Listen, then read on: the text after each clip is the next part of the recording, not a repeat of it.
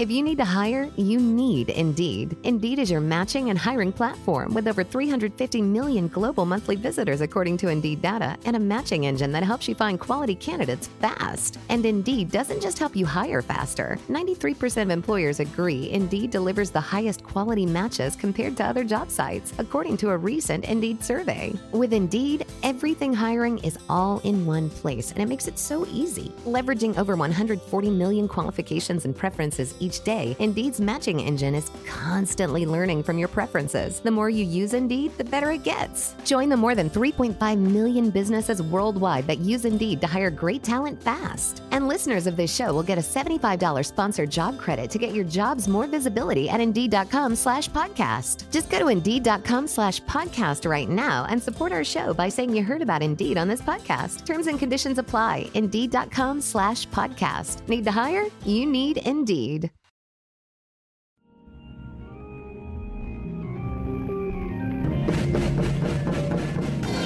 Welcome back to another episode of the Comedy Bureau Field Report. The Comedy Bureau Field Report is a member of the Bleav podcast family. That's spelled BLEAV. That is why on your favorite podcast platform, it reads Bleav in the Comedy Bureau Field Report. And at episode 133, I have not heard a peep about making fun of the name. So I'm going to keep doing it. You know, you didn't even think, like, there would be an allowance if the owner's name is like Bleav or something. Nope, it's not even. It's just a misspelled version of Bleav, or so I think. I actually never had a discussion about it, but maybe at some point it'll just be called the Comedy Bureau Photo Report. But on to this week's amazing guest. Known him for a long time through the LA comedy scene, and what an important figure that I feel like not enough people know. Booker for the Comedy and Magic Club in Hermosa Beach and the Stand-Up Comedy Club in Bellflower, located on opposite sides of LA County. Please give it up for Richard Barrett, everybody. Thanks, Jake. No problem. How is it? First off, between the two cities, which is, I want to say, separated by 30 miles, maybe? Not quite, but a solid 35, 40-minute drive. Yeah, with no traffic. Yeah, decent hour, yes. Yeah, where are you right now? Long Beach. So I am not quite in between. I'm probably about an 8-minute drive from the club in Bellflower and about a 35-minute drive from the club in Hermosa. Right. And in October 2022, how is it running two clubs? One of which is one of LA's oldest comedy clubs, and the other being one of LA's newest. Right. It's an interesting time, you know. Everybody's a little bit worried about their money and trying to be a little bit finance smart. Mm-hmm. So spending money on stuff that is not necessarily a necessity is a little bit tough to go spend that extra dough. Right. We just went through. We had a good summer in Hermosa. October, November is usually a slower time of year for us. Mm-hmm. There's simply less people down by the beach walking around. So there's less people that are, seeing the club in the afternoon or in the evening and popping in. Just the weather's not, like it is during the summer. And so there's just less people in the area. So that makes it a little bit, our numbers tend to drop a little bit. It's a little bit off season for us. Bellflower seems to be doing well. Numbers have been going up steadily. You're literally the only game in town there. Yes. I don't think anyone has ever said, let's go to Bellflower for any reason other than going to the Stand-Up Comedy Club. I lived in Downey for 10 years, which is right next door. Yeah, and I would never, ever say that. Right. Yeah. Hopefully we're trying to change that. I think the city's been very much behind it because they know that. They'd like to have a place that's a destination and bring people in from other cities. Mm-hmm. It's the challenge there has been just making people aware that the club is out and available. It's new. It's kind of tucked in off of one of the main streets in Bellflower Boulevard. Right. So there's not a lot of foot traffic going by or people driving by. So it's up to a word spreading amongst the community, and that has happened, but it takes a little while. With that in mind, why is it not called the Bellflower Comedy Club, and it is called the Stand-Up Comedy? If it's so important for them to have it as a destination for Bellflower. Sure. I wasn't thrilled. Well, the owner wasn't necessarily making it a destination for Bellflower. The city's very happy about that. He just ended up being he's got family in that area, and he lived near that area, and so it was very convenient for the owners there. I wasn't sure about the name, the Stand-Up Comedy Club, at first. And the more I thought about it, though, I said, "Oh, it tells you exactly what we're doing, though." Yeah. And so I don't have any issue with that after I thought about it. Right. I do feel like there was a missed opportunity to have that venue only do improv.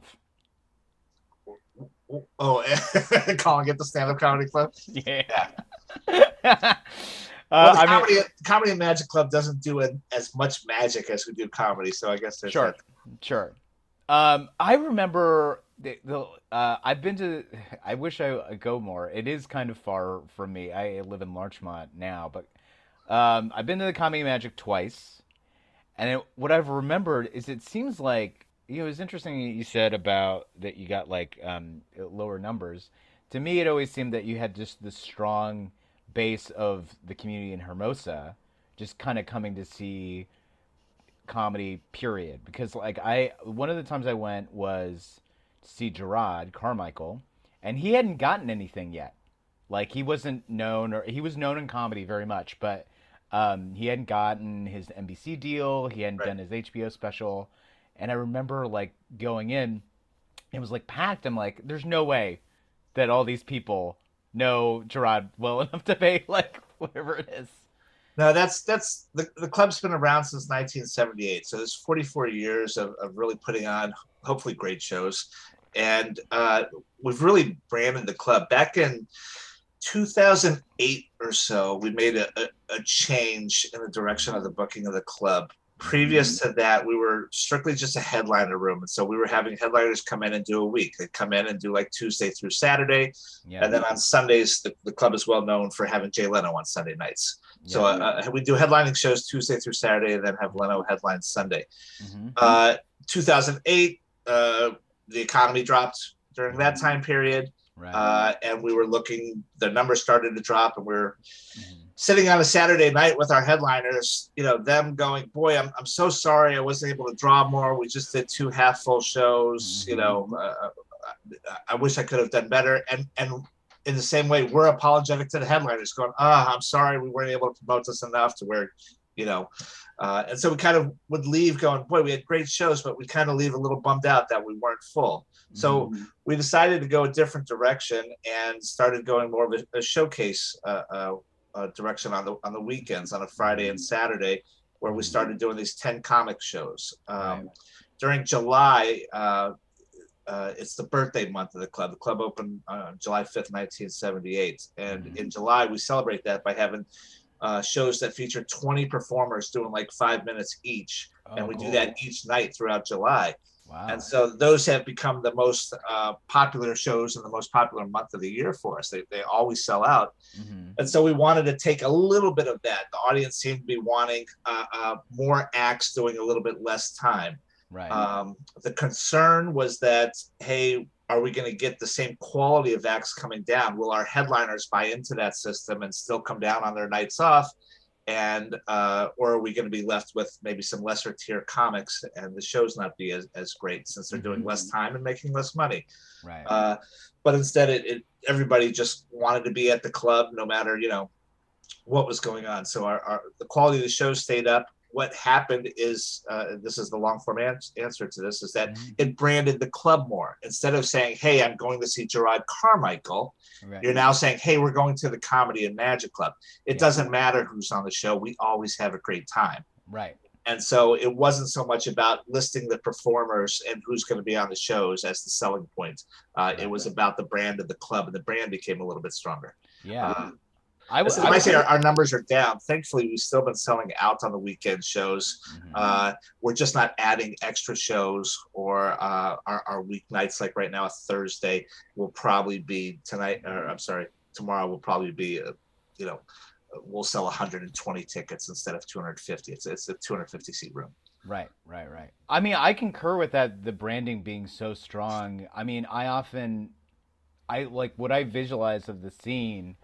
Like, it's actually harder to get past at the Comedy and Magic Club than it is the store or the Improv, because there's not really a clear path. Like, both the store and the Improv have open mics and like this sort of like farm system internally. Right. And you guys just sit out in the beautiful beach city of Hermosa Beach, and like, well, you can, if you know someone, maybe that's a start. I hate that perception, because I do try to be proactive. I run around to the other clubs. I don't spend a lot of time, to be honest with you, at like the Improv or the Comedy Store. Well, I'll go to the Improv a little bit more often than I will the Comedy Store or the Laugh Factory. Sure. There's just too many acts up there. This is I'm not trying to put down these venues in any way, but there's a lot of acts that go up there and are just very loose, playing around, and just seem to be working on stuff. And those venues are very lucky. They and well deserved. They get some huge name acts, the biggest names in the business. But those acts are going to those clubs to work out material. Right. And so it's a little bit more beneficial for me to go see acts where audiences are paying to see those acts. So if I go to Irvine, Brea, or Ontario Improvs, if I go to Flappers, when the Ice House was open, and it'll hopefully be open at the beginning of the year when that reopens, and venues like that where people are paying to come see these acts, and the acts take it a little bit more serious because they're making a little bit more money. It's easier for me to run and see those acts. So I do try to get out a little bit and see acts live, because that's the best way. Right. And then always accepting videos and links and whatnot. But it's difficult. We're the mainstream room, so we look for acts that work on the clean side. So that limits some acts. Right now, there seems to be more and more acts that will work a little bluer or dirtier than before, and because there's more work available for them. It used to be, hey, you have to work clean if you're going to get on TV, and now TV's not necessarily the driving force it was. And there's plenty of networks that don't care anymore, that are the cable networks and whatnot. So and streaming is so powerful now. Absolutely. They don't have any like safe harbor hours or anything like that. No, which is great. It allows so many more acts to be heard and so many more voices to be heard. So but the Comedy and Magic Club always put on acts and has a reputation for working on the clean side and being in the mainstream room, looking for performers that will reach as large an audience as possible instead of a little niche audience. And so, and we're lucky. We get what I like to think is the best of the best, and there's a limited number of spots. And thankfully, we have a lot of acts across the world that want to work at the club, and so there's a big pool for us to choose from. And so it is tough to, I think, get regular spots at the club. We're in Los Angeles. It's tough at all the major clubs. Right. How would you define clean, Richard, for you? I'm booking for the club, and so for the Comedy and Magic Club, it's not using so much language that anyone might consider anything offensive, and not doing going too sexually graphic in any way. And even sometimes some stories about like even drug use can get a little bit, go off kilter a little bit. So. It's truly the content. There's sometimes acts you'll hear somebody say, "Oh, I didn't use any dirty words," but you're like, "Oh, you're talking about saying teabagging or dipping my whatever term you want to use for testicles into and it's just kind of like the whole subject matter is just not appropriate." We have our age group at the club, we're 18 and over, and we probably have a little bit older audience than most because Sure. of the cleanliness aspect. And we do a lot of corporate work, and we do a lot of charity work. And so you get a lot of people who come to the club who are brought in either by friends or brought in by organizations or a charity. And people might not, it's very easy to say, oh, you're at a comedy club, you should expect, this kind of stuff. Right. At the same time, those people are there going, hey, no, I'm here supporting Joe's cancer fundraiser. Right. And we just want to have a good time. Yeah. And so we get a lot of families, a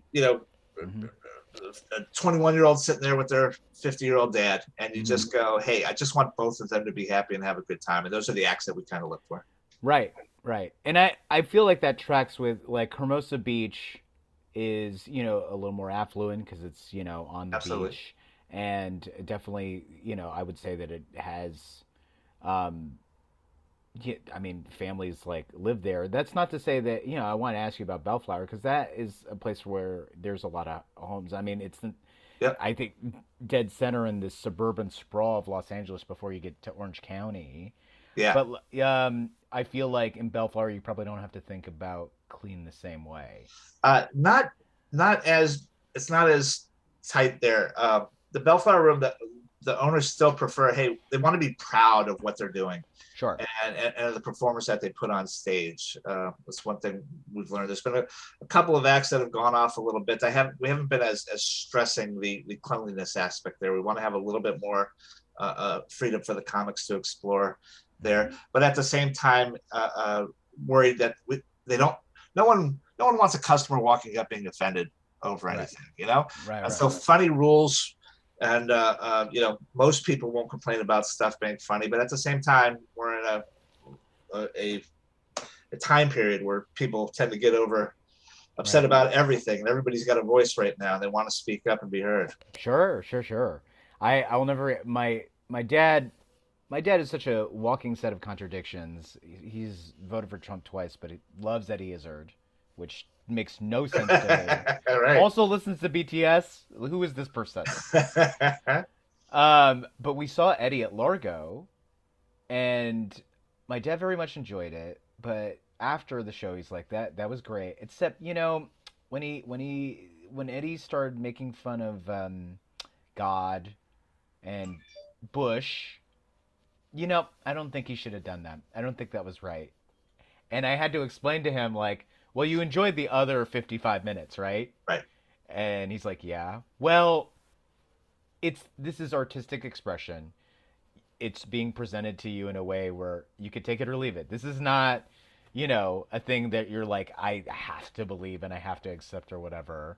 No comics is expecting you to agree with everything they say up there. Yeah. Half of them are saying stuff just to get you, under your skin a little bit sometimes, Yeah. I mean, that's Bill Burr's whole thing. Is like, I want to antagonize a little bit. Yeah. It's always fascinating. I've seen, like, so if he goes to the South, he'll make fun of, like, guns. And if he, like, goes to, like, Silver Lake or something here in LA, he'll talk about, like, feminism.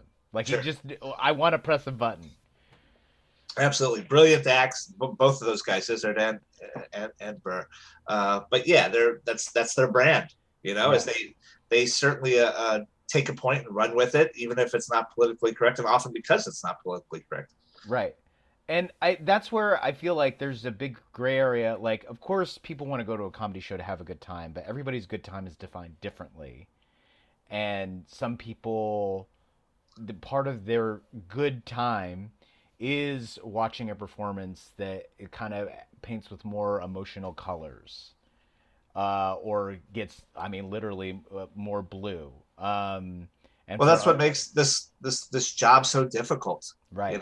Is these performers usually trying to reach out to as broad an audience as possible. Some acts become successful enough where they have a crowd that's seeking out exactly what they're doing, and they're pretty much speaking to the choir, I guess. Yeah.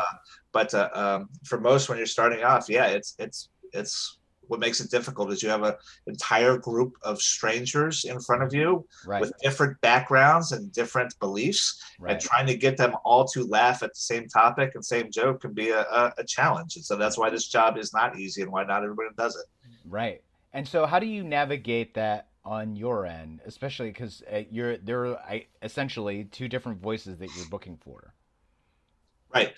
Uh, you just look at, like I said, kind of funny trumps everything, and so you're looking for acts that again that are almost bulletproof and can walk into any situation. You know, I remember this is over a decade ago, but like when UCB was kind of in its heyday and as the king of the alternative, rooms in Los Angeles, and someone was saying that Tom Papa was going up there to do a set, and they were like, "Oh, they're gonna hate him because it's all so prepared and so not off the cuff and loose." Right. And I'm like, "Oh, a guy like that, his act is just so strong and so tight that he'll be fine."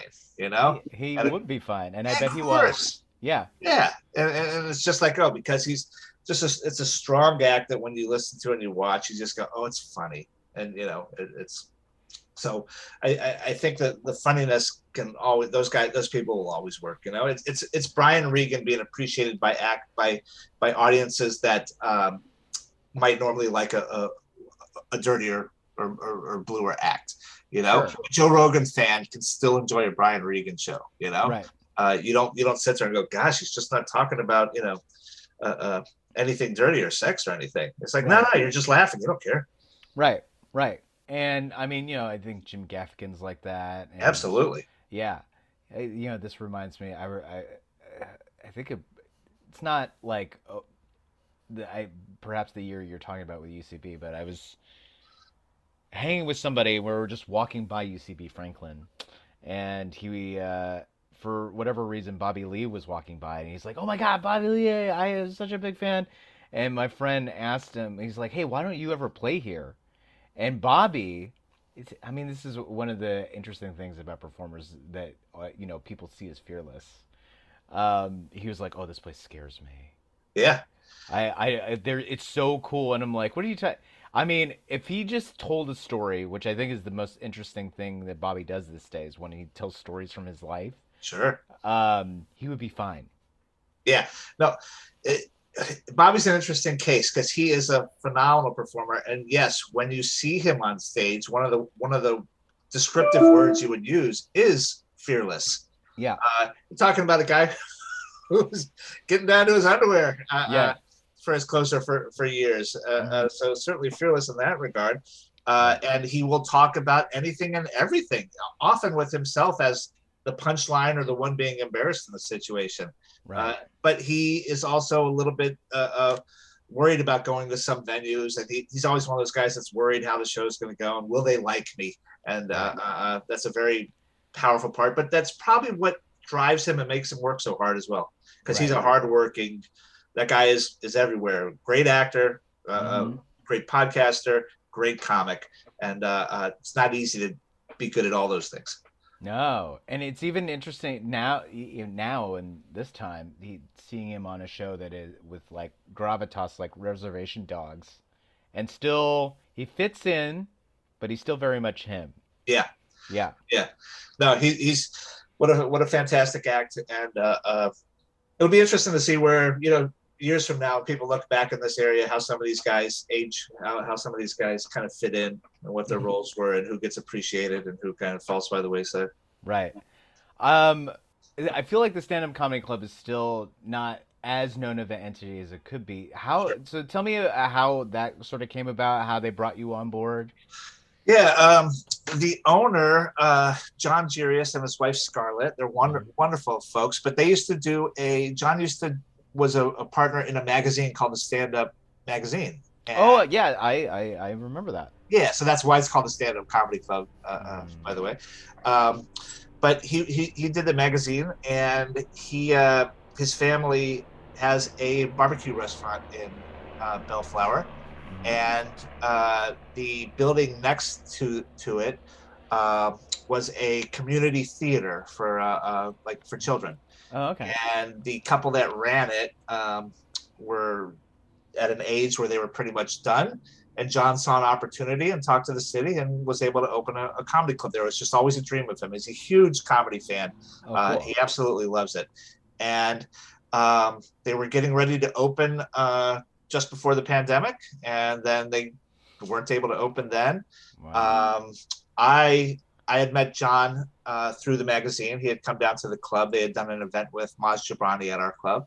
Mhm. And he had reached out saying, hey, I'm going to be opening this club. When I open it, I want to have a good relationship with all the other clubs. And I love going to your club. I'd love to chat with you at some point and have you come check out our room and see what you think. Mhm. And when the pandemic happened, there was a lot of free time. And because Bellflower and the club are only maybe an 8-minute drive from my house, it was very easy for me to go over and see the place. And John and I hit it off. And at the time, he was going to have another booker doing it, but unfortunately, he had some health issues. Mhm. And so John was like, hey, if, anybody you would recommend, or would you even consider, helping us out? And the Comedy Magic Club was closed at the time. And so I told John, hey, I could devote myself, plenty of hours right now.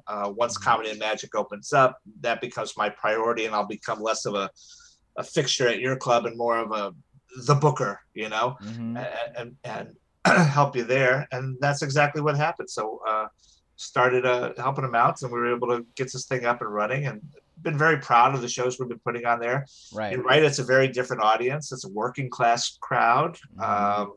Heavy Hispanic area. Probably half Yes. the audience is Hispanic. Mhm. Those are the acts that tend to draw well there. The acts that appeal to them. The Willie Barcenas and Jeff Mhm. Garcias and Momo Rodriguez have all done very good business. And at the same time, we have Craig Shoemaker this week, and Right. he sold out last time he was there. Yeah. And so good solid acts are getting work down there, and we're having fun. What about acts like Jesus Trejo? Is he playing? Jesus has been there. Yeah, he's Yeah, wonderful. yeah. Good. Thankfully for him, or fortunately for him, he's on the road a ton right now. Right. As he's seeing a lot of success. But he's wonderful. He grew up in Long Beach, so he's from Right. that area, and Right. yeah, he's a Long Beach Wilson guy, I think. And Right. I don't think there's anyone in comedy that isn't happy for his success. He is No. just a truly wonderful guy and a really funny comic who's unique. And those are the acts that you go, yeah, man, I want this guy to succeed. Absolutely. And it's like he rose in a way where it's like, yeah, this is how it's supposed to work. Yeah. He worked really hard. He got really funny. Yeah, he's a And grinder. He did any type of show around town and yeah, always did well and learned how to perform in front of any audience. And then I think Bert Kreischer took him out on the road for a while, and that's Right. playing to a totally different audience than a lot of the shows he was doing here in Los Angeles, and right. helped him establish himself around the country. And then he started touring on his own, and it's been nice. Did the Tonight Show, I believe, and Right. Yeah, it's a good success story in comedy. Right. So you said Comedy Magic's 4 nights a week. Is that the same with Stand Up Comedy Club? Stand-up comedy club, they do an open mic on Wednesdays, and then usually are open Thursday through Saturday, with the spot show on like a Sunday or an off night here or there as well. But yeah, typically 4 nights over there as well, Wednesday through Saturday though. Yeah, and is that following this hybrid showcase headliner on the weekend model, or? Yeah, so it's a combination of some promoted headliner shows on the weekends, and then the signature show for the club would be usually a host, maybe 1 or 2 acts doing 7 minutes each, and then 3 acts doing 15 to 20 minutes each. Cool. What do you see down the road for that club? I mean, it's interesting because Comedy Magic has such a storied history behind it, and like we were saying, the brand is so strong that people are like, oh, I'm just gonna go to the Comedy Magic Club. Right. I'm sure you would like to get the stand-up comedy club to that point, and so what's the road to that? There's work to be done there. Word of mouth is your best advertising tool, but it's also your slowest. Yeah. And so the club is in a building stage, and it's heading in the right direction, thankfully. It's just a matter of time as more and more people find out that it's there. There aren't alternatives in the area. It's not a crowd that tends to drive up to Hollywood. No. There's a lot of people there that love the idea that there's something local that they can go in and be comfortable in and have a good time and see a lineup that is comparable to any of the Hollywood clubs. Right. And using those same acts. Absolutely. And and then they don't have to drive to Hollywood or Irvine or Brea or Ontario. There's a ton of parking there. It's pretty easy to get to. It's very freeway friendly. It's right near 91 and the 605 freeways. Right. So, those are all benefits. And there's a ton of people that live in the area. Right. That again, just, usually have to travel a decent amount of, miles to get to the entertainment venues. I mean, that's always the challenge. It's interesting on just like alternative room side or indie, like just places that aren't strictly a comedy club. It's so strange that it's like it's hard to get people out because of course it is. But in LA, there's just such a wealth of people everywhere. Yeah. That it's like, what do I got to do to get you out? Like if I talk to you face to face, you'd be like, comedy show, that sounds fun. And then it's like, why is no one here? Right. And getting people out of the house is a challenge. And then when they are out of the house, they have the option to do everything in Los Angeles. There's nothing that isn't out here. So they have all the opportunities in the world. You want to go skiing? Yeah, you can go skiing. You want to, go into the water? You can go in the water.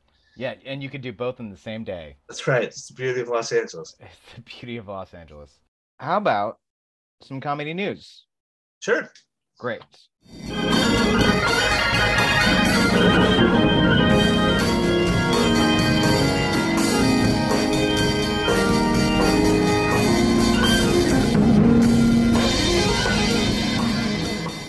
I think we're going to jump around here a little bit, and maybe we won't even get to all the stories. But first off, let's start by honoring Judy Tenuta, rest in peace, who just passed away after a long battle with ovarian cancer. I would say not even as like, I would dare to say, I would say that Judy very much was a groundbreaking comedian. And if you go watch tapes, you'll see influences of even some of the weirdest people today. Such a unique act, you know. You mentioned the word earlier, fearless. Yeah. Boy, can you imagine going up there to some comedy club audiences with that act, knowing that they're going to look at you and think you're a little bit different and a little strange and a little weird, Right. How do it knowing you're that good. Yeah, just even the first second of Judy's voice coming out, knowing that like, all right, that's going to hit their ears and that's going to match or go against what they're seeing. Yeah. And just running out onto the stage carrying this giant accordion that says Judy, as well as this usually flowing type of dress with just, stuff everywhere. Right. Yeah. It, I mean, who knows? Maybe every comedian like that will eventually get a documentary. It feels like we're marching towards that. But Judy definitely, I don't think gets brought up enough in conversation when you're talking about innovators, people who are influential. Like I remember just watching a clip that I think Comedy Dynamics or 800 Pound Gorilla put on there. One of them put on their YouTube channel, and I'm like, I see like influence, like how Lizzie Cooperman got influenced by this, just like banging a piano after like punchlines. Right. And never actually playing any songs. Yeah. No. That was a really different type of performer. And she does kind of get lost a little bit in the 80s. Some of the acts that went on to have more success that are female, the Ellens and, right. Rosie O'Donnell's, and I guess, Paula Poundstone right. are the ones you think of. And Judy, she won some awards and she was recognized, and certainly all of her peers thought highly of her, but just right. Not somebody that a lot of people talked about until recently. So well, rest in peace. Absolutely. And, We lost a very, very funny lady. Very, very funny lady. That again, it is so fascinating to see an act like that on such a big stage. But that's the sort of ground that she broke. Also, in a way where like, Judy is not a white person, but like it's like important to note because like her act was more about her being weird than it was like Asian, which depending on who you talk to is sort of like the goal where like you have agency over your own identity in your comedy in a way where it's like I don't have to keep playing chocolate sundaes or whatever, right? Or like because that's all that people see. They can just see someone who's funny, and then there's all these other different layers about them that I can talk about whenever I want. Yeah, I think she was very good at showing the person and her uniqueness and what made her special versus falling into whether it's any other stereotypes or preconditioned thoughts about anyone. Yeah. And I think that's great because that's what in theory, that's what we're pushing for. I always remember Keegan-Michael Key was interviewed during the height of Key and Peele, and he said something to the effect of like, what I hope for our show in the future is that people watch it and they don't get why we did this. That like we progressed so far that like our premises are just ridiculous in a way that people will have no reference point for. That's interesting. Yeah. Yeah. We got a long way to go for that to be true. All right. So like, yeah, racism doesn't exist 500 years from now. That would be nice. Yeah, that would be nice. Yeah, I'm curious about your take, especially as someone who books and manages clubs. So New York-based comedian Ariel Elias has gone viral because of a specific heckling video that came about at a show in Florida, I believe. I think it was up in New Jersey. Oh, New Jersey? Okay. Yeah. She wasn't playing New York. So it was at a club and she was getting heckled. And then commented that the audience member who was talking I asked him if he was a Trump voter, and then after a bit more back and forth, a beer was thrown at the stage, presumably aimed at her head. It missed, but she picked up the beer and then chugged it, and that video has gone viral, and charges have been pressed against the audience member that threw the beer, which I believe is also the husband of the person who was originally heckling. Right. And she is not pressing charges, but she is now going to make her late night debut on Jimmy Kimmel Live from this incident, which is what a great ending. But it's like, I wish things like this wouldn't have to happen for people to get a break, Of course. It's an ugly situation all around, I don't know Ariel, but I thought she handled herself really well. Yeah. I guess she had opened up the floor to discussion, and this lady was kind of just badgering her about her political beliefs, and she tried to avoid it and not make it about that. She wasn't obviously pushing some agenda there. She was just kind of deflecting and trying not to escalate the situation. And I actually thought she did a decent job of that. It's just that, I'm assuming this person had, a few beers in them and, just was not having a good time or having a bad day in general. Who knows what the background is and, what was happening there, but totally uncalled for. That stuff should never happen. It's tough because, as a venue, you want to say, hey, what can you do? And oftentimes you're kind of limited. It's nice to say, hey, you should have thrown the person out right away. But it was the performer said, hey, I asked for questions and this girl started talking to me, you know? Right. So you have to let them have a little bit of leeway and back and forth. There, you're not just going to toss somebody for talking to the comic in that way. They weren't interrupting the show, apparently. Right. It's when they keep talking and trying to figure out where that line is. Like, okay, now you're making the show about you. Yeah, and the performer, she tried to, kind of shut it down a little bit. And, even when the girl said, nobody's telling me to be quiet, she said, oh, I think the rest of the crowd would like you to be quiet. And the crowd applauded. And you would hope that kind of, okay, she'll fall back into line and like the rest of the show hopefully was and be fine. But something was going on over there. And, trying to stop somebody in the moment, the last thing you expect is them to pick something up and throw it. It's not something we see all the time. It happens on occasion. It's happened at our club. It's happened at other clubs. And, you do your best to prevent that stuff. But in the moment, there's some things that happen. And you just go, oh, thank God she didn't get hit by it.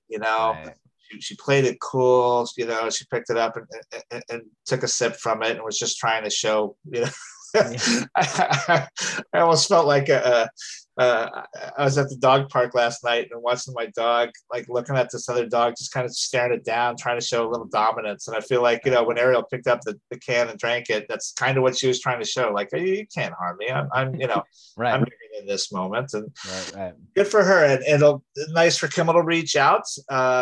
It'll be interesting to see, is she going to perform stand-up comedy or is she just going to go on and talk about the incident? If she's able to perform, I hope she's ready and has fun, She'll be ready. I mean, Ariel, I believe, got New Faces last year at JFL and is highly regarded in like New York. Oh, good to hear. Yeah.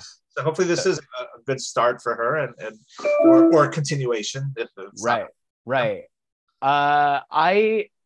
I'm curious, do you have an official policy at either club, like, something that's said at the top of every show about like talking or what, heckling? Yeah, we ask to keep table talk to a minimum and that there's no heckling, and we make an announcement prior to the shows. And you just have to look, there's some acts that talk to the crowd. Jimmy Brogan, Ian Bagg, Jeremy Hotz, Harlan Williams. They expect responses from you. It's a back and forth with the audience. Right. And there's others who are, have put together basically a monologue that they're performing. So it's a little bit different, and every show's a little bit different. And you don't want to, be so restrictive on the audience that they can't have a good time and enjoy themselves. And that's, you want some energy in the room. And sometimes, you have to allow a little bit of talking, Yeah. I do wonder though, sometimes it's like, how many more years does stand-up comedy have to be an art form for people to learn that in general, unless you're being talked to, don't talk? We got a long way to go. It's we're in a day and age where everyone has an opinion now and everyone feels they should be heard. Social media has, made that tenfold. Yeah. Well, I mean, that's where you should add, like, for the stand-up comedy club, like, all right, we have an open mic on Wednesdays. You can come in, sign up if you really want to talk, Absolutely right. Yeah. Find out how difficult it is. That's actually Jackie Kashian's origin story. She heckled Sam Kinison when he played some club in Wisconsin, to the point where, like, all right, you know what? There's an open mic we do every week. Go sign up for that. And she's like, you know what? I will. And what a great comic she's become. How funny. Oh, that's a great story. I didn't know that. Yeah, absolutely. Would there ever be an open mic at Comedy Magic Club or no? Or like probably something? not. Yeah. Just from a business perspective, it's very difficult to make money off. You don't want to be one of these places that's charging performers to play or charging them having a food and drink minimum, getting I don't know the proper term, getting a crowd out to pay to see acts like that can be difficult. That's not going to happen in LA. Yeah. And so just from a business model, it would be tough to open the doors for that. Right. It could be very beneficial for the club and help build a little starter system. And I'm sure there's plenty of acts that would love if I'm dropping in that room and can watch them and give them some feedback. Okay. but even at the clubs that do open mics, that doesn't tend to happen a lot. Right. And if it does, it's advertised. Like I know Rita at the Improv makes it a point for like, I think at this evening, at the evening of the day we're recording, she will sit through the mic, take notes. And if you want to hear her thoughts, she'll give them to you. Yeah. Yeah. She has thoughts. She has thoughts, capital T thoughts. What a wonderful, wonderful lady, man. Yeah, absolutely. I also want to note that like it seems that there's this sort of public perception that there's like a new spate of comedians getting attacked. This is not a new thing. Comedians have been attacked on stage since stand-up comedy was a thing. Yeah.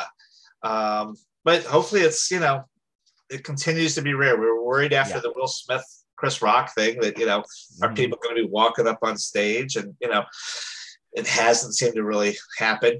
But, a couple of years before that, you got, over in England, Jim Jeffries getting punched on stage. And, Right. It happens here and there. There's idiots everywhere. And, Right. a knucklehead in every room, it seems. Right. Even with the, I feel like Comedy Magic Club requires, it has such a storied history and carries so much respect on it. I feel like if you guys had a dress code like the Magic Castle, people will be like, yeah, that makes sense. You don't. Well, maybe now. Although it's interesting because I laugh. I think a lot of the people that live at the beach don't like to be told what to do. I guess no one does, Yeah, right. It's like either whether you're the beach going guy who's just like, whatever, dude, or if you're the guy who lives at the beach because you made a whole lot of money and you can afford that lifestyle, they also don't like to be told what to do. No. Hermosa wasn't the most, I'll just put it this way, wasn't the most mask wearing town in LA when we were all required to wear masks. Sure. Was the thought they're like, oh, we're just outside, so it's fine? It's just that they don't like to be told what to do.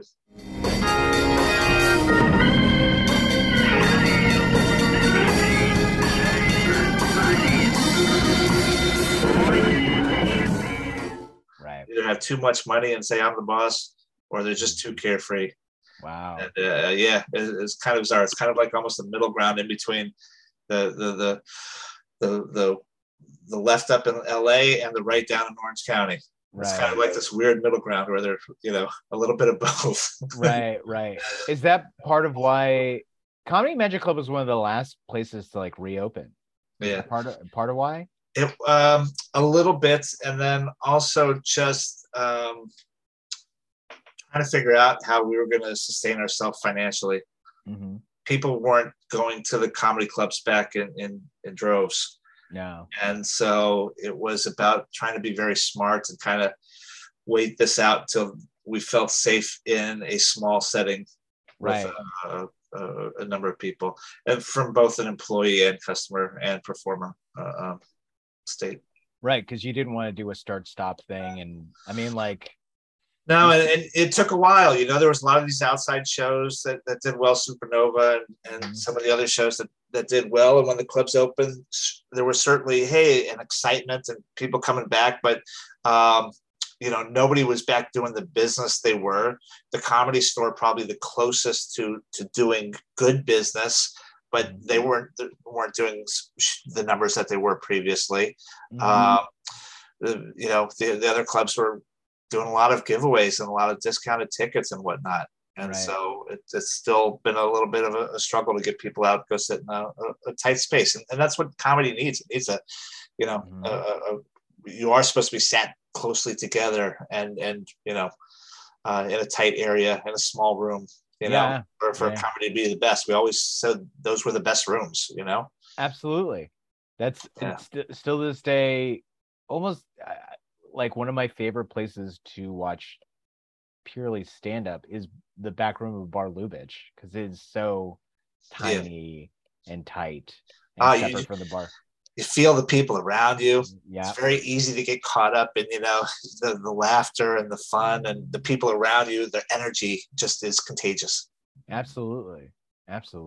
And man, I could only imagine that it's, I mean, you're just placing bets either way, whether you want to like wait it out or, I know with the store and a lot of clubs that tried, like, we're just trying to get people back as soon as possible.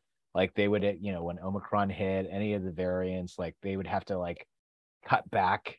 And that's got to be so difficult. And it's like, I don't think there's necessarily the 100% right answer either way. No, there wasn't any blueprints or directions on what we had to do. And when you're cutting back, you're dealing with, your employees and whatnot. It's very, very difficult, Yeah.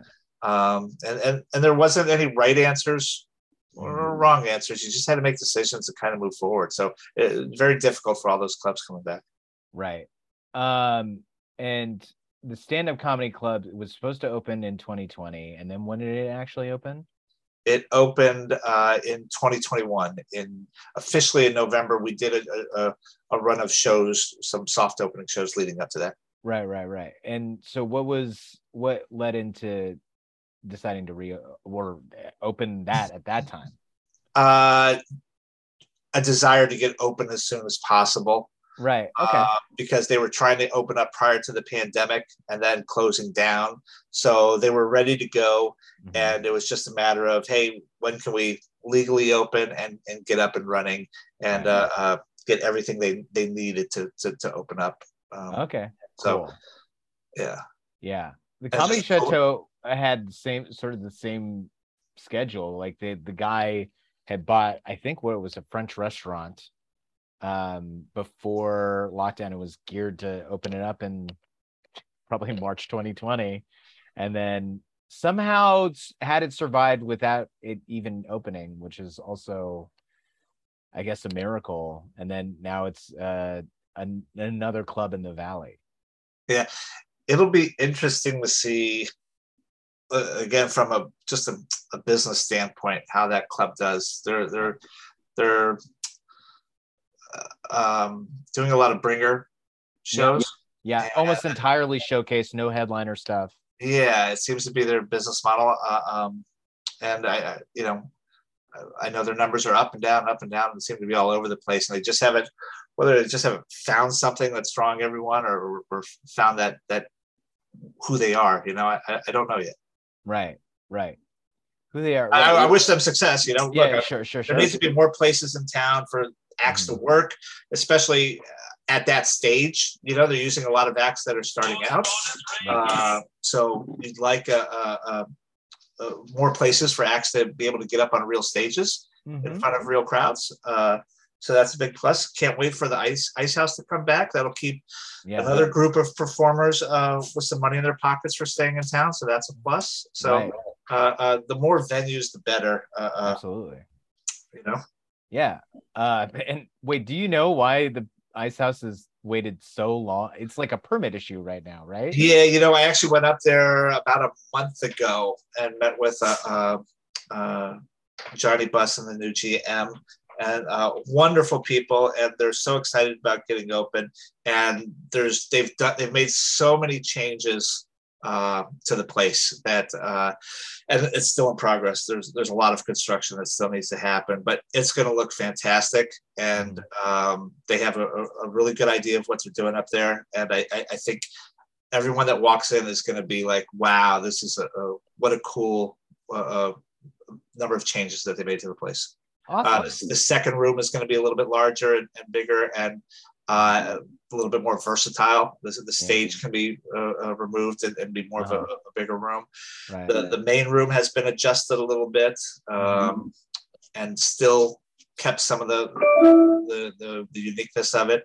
And then they added a back, kind of like a VIP suite that's in the back of the room that I thought was going to be. It didn't make sense to me listening to it. They have like a private room that is soundproof back there where you can hear the comics and see the performance in the back of the room, but it's soundproof, so you can talk and have your party back there while it's going on. And I thought that would feel very separated from the rest of the room, but because the Ice House is so small, it's still right there.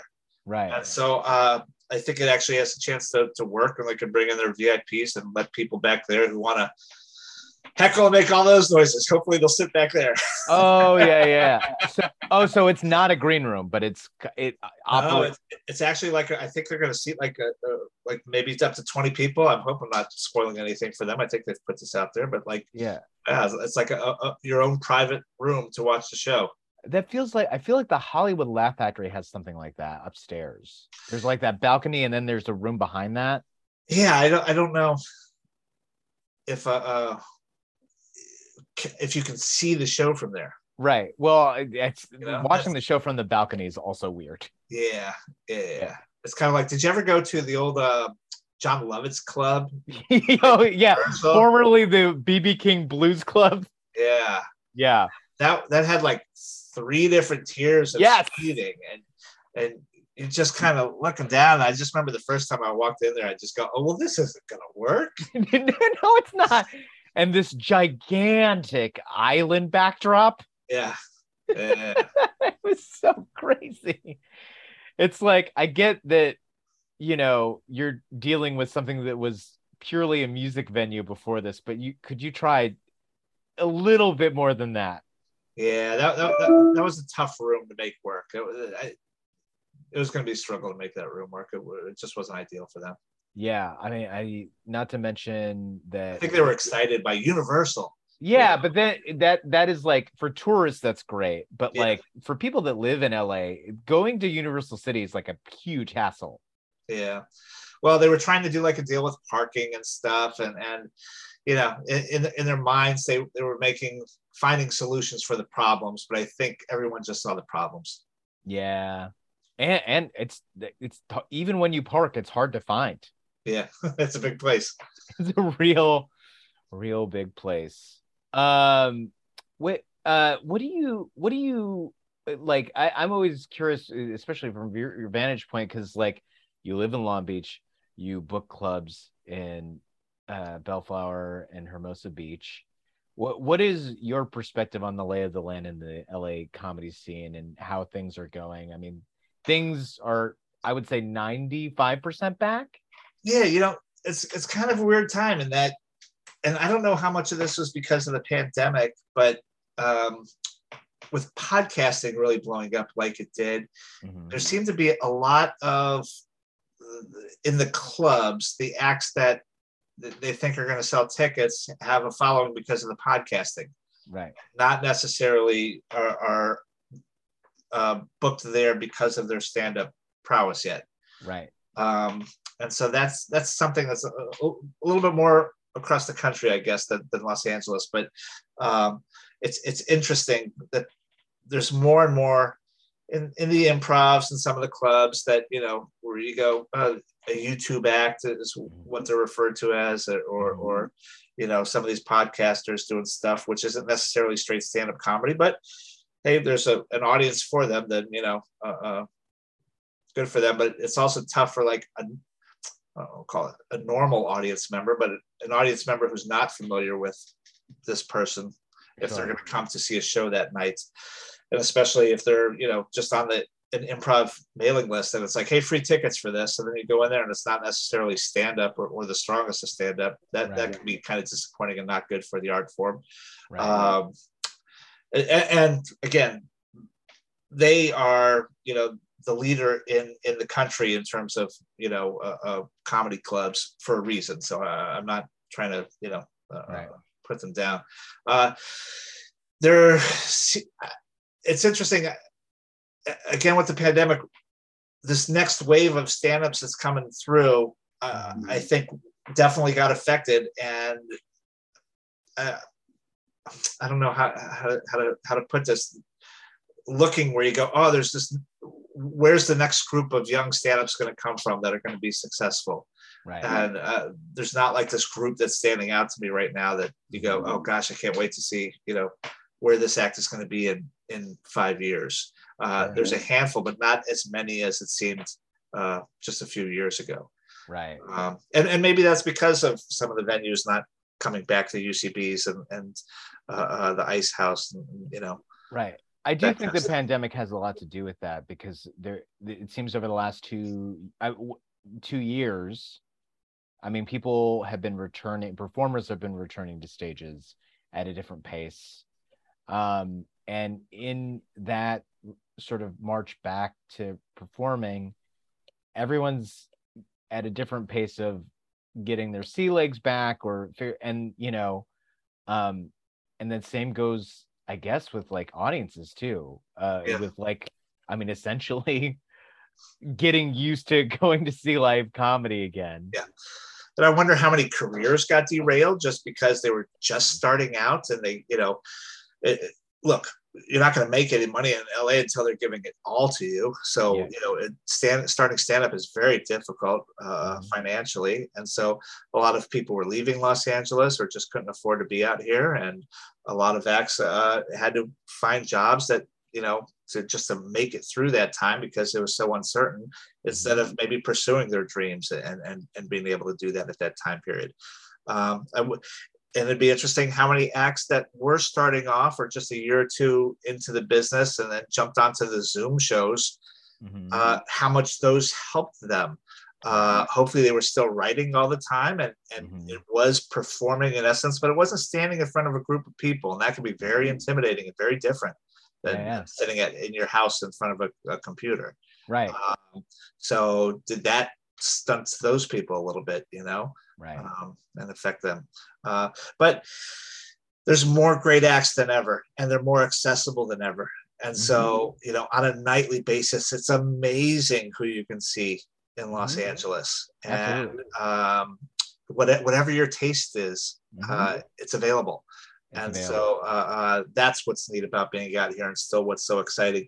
And there are new names and new people coming up and coming out, and you see them and you get excited about them. And you and I have been around for a while, and we still get excited when you see somebody new and you're like, where did this guy or girl come from? Right. And it's exciting to see. And it's what I think what we both chase, why we watch it so much, because it's like, all right, I've seen all this comedy, what could you possibly have for me? Right.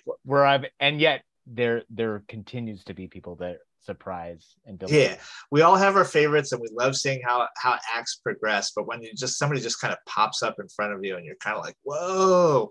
And that's what the LA and New York scenes get a lot of, because there's a lot of acts that kind of develop off the radar in other cities that have great comedy communities, the Austins, the Houstons, the Minneapolis, and, Boston and Miami. And there's plenty of places that are sending great comics that eventually move out to make something of themselves, that, you just go, where'd this guy come from? And they're like, I've been grinding for 10 years. What are you talking about? Where I come from?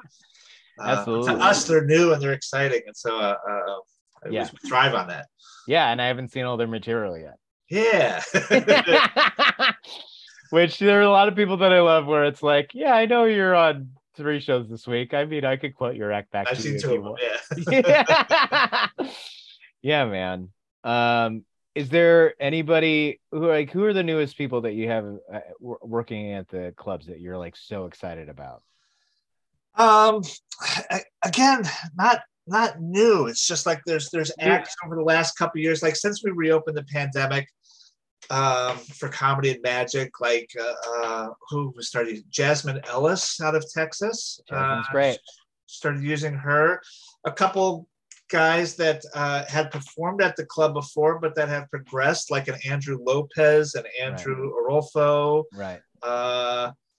Renee Percy is working the club. Casey Conley is new for us. Right.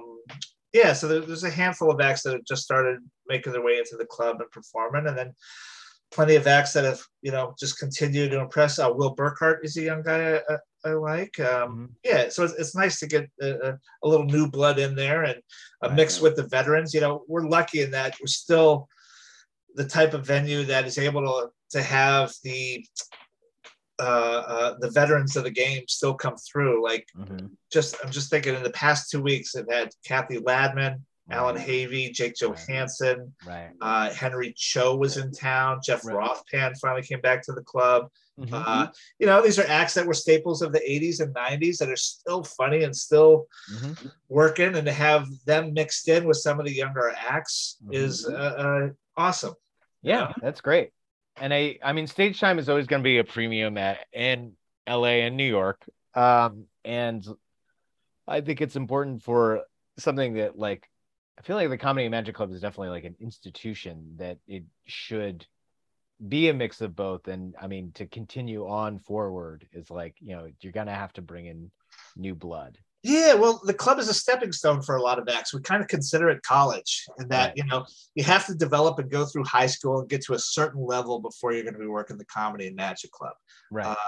It's not a place where you're normally doing your seeing your biggest growth. It's not somebody that's helping a lot of the beginning acts. No. You have to get to a certain stage, and then when you're at that certain stage, you'll.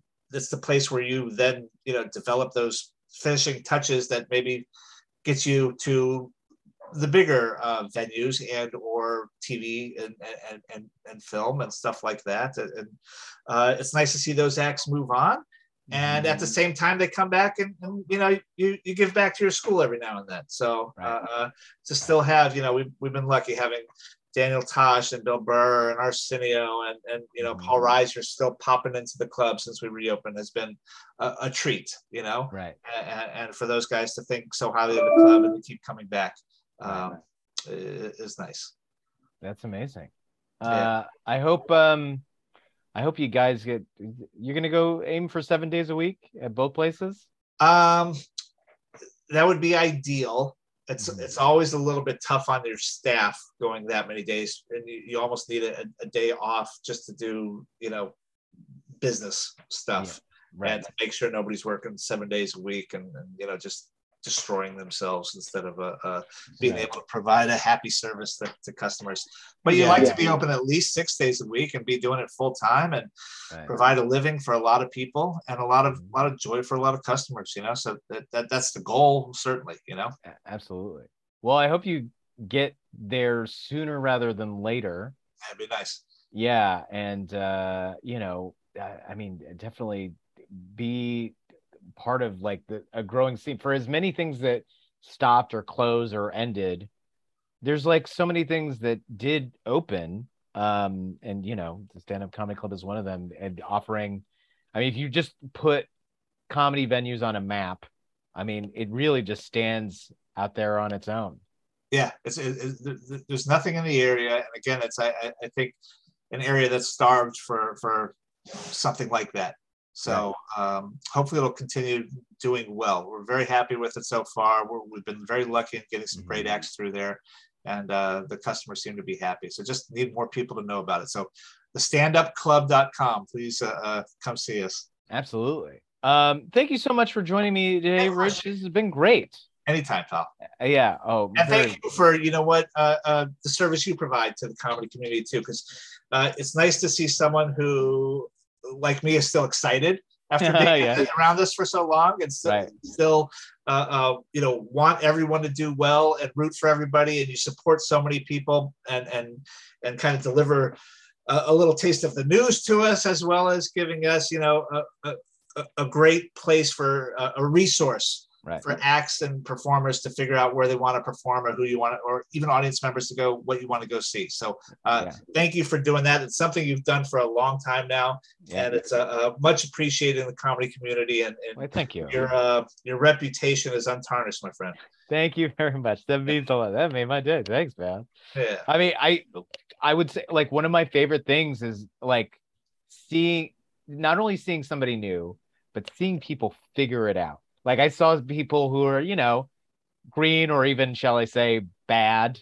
Yeah. And then like 3-4 years later, I see them and they're like, oh, wait a minute. I like don't hate this.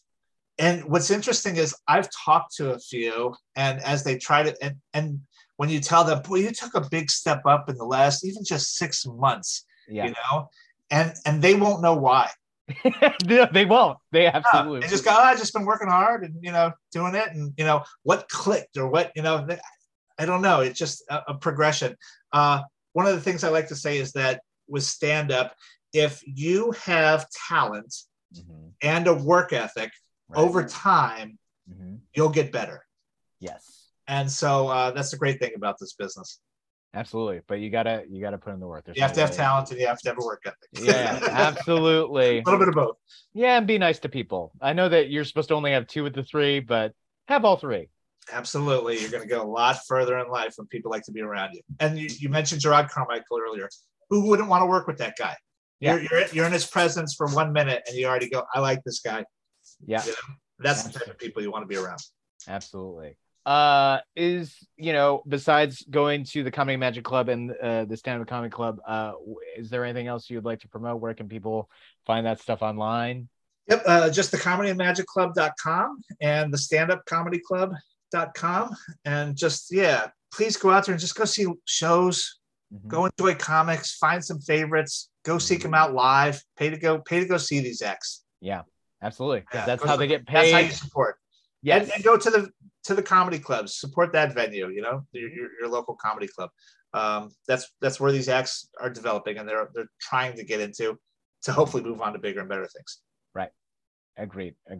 I'm Jake Kroger. I created the Comedy Bureau. You can find the Comedy Bureau at thecomedybureau.com, at the Comedy Bureau across socials. So you can find me on Instagram and Not the Supermarket, on Twitter at Jake Kroger. So many great causes to support this time. Please support those if you can. But if you have money and generosity left over, please support the Comedy Bureau to keep it running another 12 years. It turns 12 this month. Congratulations. Thank you. And do you have anything to say as we sign off here? Take care. Thank you. And as the great Brody Stevens would say, enjoy it.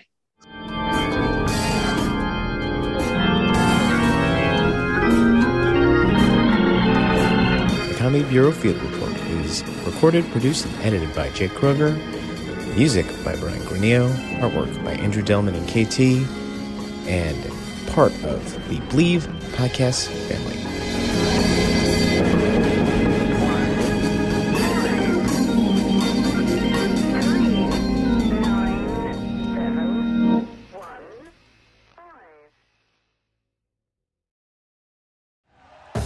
Thank you for listening to Believe.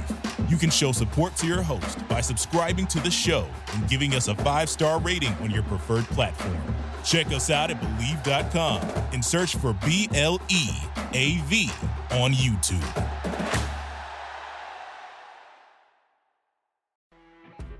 You know when you're listening to a true crime story that has an unbelievable plot twist that makes you stop in your tracks? That's what our podcast, People Are the Worst, brings you with each episode. I'm Rachel. And I'm Rebecca. We're identical twins who love true crime cases that make you say, didn't see that coming, and we hate the people responsible for them. Listen to People Are the Worst now on Apple, Spotify, or wherever you get your podcasts.